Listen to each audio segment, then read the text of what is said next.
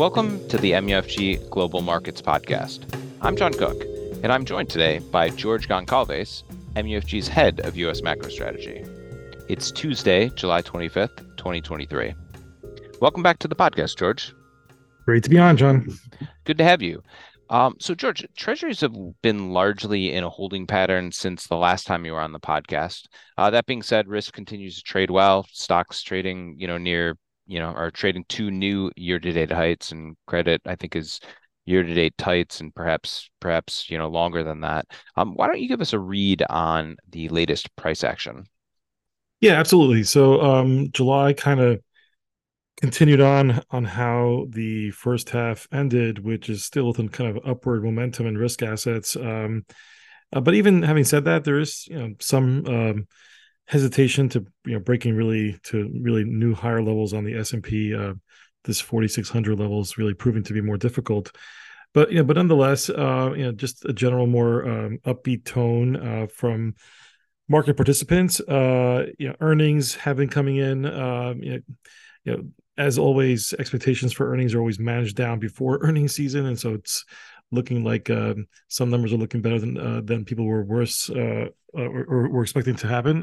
It's not as bad as it could have been, but there is some sectors of the earnings spectrum that are showing still some concerns about the second half. But people are climbing the wall of worry, as they say, and credit really just continues to kind of be a world onto its own, where there's a lot of kind of credit money sloshing around that it's got to get put to work, and supply has been a little bit on the lighter side, and we're getting to that point in the summer where it's that midpoint into the that kind of August early kind of people going on vacation mode, so and just less issuance. So I think like the technicals look favorable.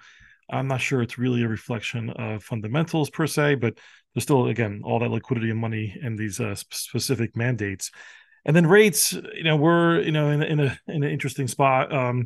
Having seen a pretty big bounce in early July to high rates after the ADP report, and then really the inability to maintain those high levels of rates, and really just stuck under a cap on rates, even though what's going to be the most televised hiking or maybe the last hike, we'll see, but this televised hike of the Fed coming up is not really budged rates higher. So even though the Fed's going to hike, it's largely a token gesture when you go out beyond the T-bill market. So I think we're really, at the end of the day, really waiting for the Fed and a lot of the other central bank action that's still lies ahead for the week. And then I think August is going to be unclear if we get the typical seasonal pattern or if we get an anti-seasonals, and that really is going to come down to any of the event risks that we mentioned in the last podcast. And that's a perfect segue to the next question. As a reminder for our listeners, we are recording this episode on Tuesday, July 25th, one day before the FOMC announces the decision from its July policy meeting. George, you just put out your FOMC preview. Why don't you tell our listeners what you're expecting from the Fed tomorrow? So, we do think that just as the market's priced in, they're going to deliver on the 25 basis point hike. So I think that's a foregone conclusion. The real challenge is going to be for Chair Powell to not come across as dovish. I think that's really the aim for tomorrow. There's no forecast updates. That's on the quarterly meetings. So we're just going to get to hear Chair Powell after the press remarks and the opening remarks, and how he answers Q&A. I think it's going to really what sets the stage for the markets, at least for 12 to 24 hours into the next major events like the ECB and the BOJ. But I think Chair Powell can thread the more hawkish needle. If you recall that in Sintra, Portugal, he was sounding, as well as other recent events before the blackout, Chair Powell was sounding on the more hawkish side, suggesting more hikes or even back-to-back hikes. So I think he has the ability to still thread the hawkish needle and downplay the one weaker than expected inflation reading that we had from CPI, and that their job's not done. So if he kind of fights the grain on that, and the markets seem to be set up for kind of a dovish neutral outcome. If he can lean more on the hawkish side, I think it's going to matter. So it comes down to press conference more so than the statement and the actual hike itself. Okay, so it sounds like a hike is a foregone conclusion statement, maybe, not likely to change too much. So it's all up to Powell to see how he plays the press conference. And yeah, and I believe you said you think the market's set up a little bit dovishly. So it sounds like there might be a chance that he could thread that proverbial hawkish needle. And man, you've got a tough job. Not only do you have to forecast what the Fed does, but you also have to forecast how the market would react, which is not, which as many of us know, it tends to be, can be counterintuitive. But why don't we try for benefit of our listeners? So the question is, what sort of reaction should we expect from the market given the scenario that you've laid out? And also, and you mentioned this a little bit in the previous answer, but what about that ECB meeting on Thursday and the Bank of Japan meeting on Friday? How could those events impact our markets? Yeah, so I think just thinking about the setup, we do have, again, risk assets going in closer to their local highs, credit very tight. So everyone's on a hope for this is the end, and we don't think that Chair Powell will explicitly come out and say that they're done tightening, even though inflation has turned the corner. So I think him pushing back and trying to avoid sounding dovish and suggesting that there's more work to do and that they're going to stay higher for longer, and that remaining restrictive is what they're aiming for. Anything that he can throw at on the hawkish side to try to make sure that financial conditions don't ease, because that could either help reflare up inflation later on and just kind of keep things in check. I think mention of oil prices and that it's not clear that they're going to go back down. In fact, they've actually been rising, and that the path for inflation remains uncertain. If he can kind of lean that way, I think that it is generally bearish for overall assets. What's not clear though is the curve. We do have the bellies of the curves much more richer than the wings. So like the 5 to 10 year part of the curve have been trading significantly under Fed policy, whereas the 2 years closer, even though even that's a stretch.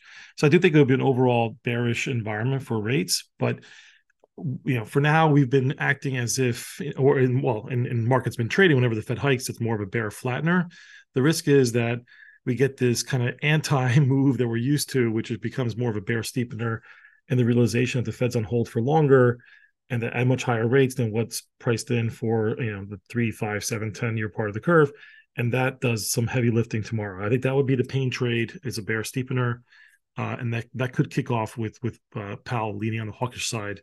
And that's not assuming they don't say anything on the balance sheet, which always can come down the road. So I think they want to push up, intermediate rates. I think that it's been one of the reasons why, housing and other more interest rate sensitive sectors have done better, is because rates really haven't climbed higher. It's just the front end has followed the Fed, not the rest of the curve.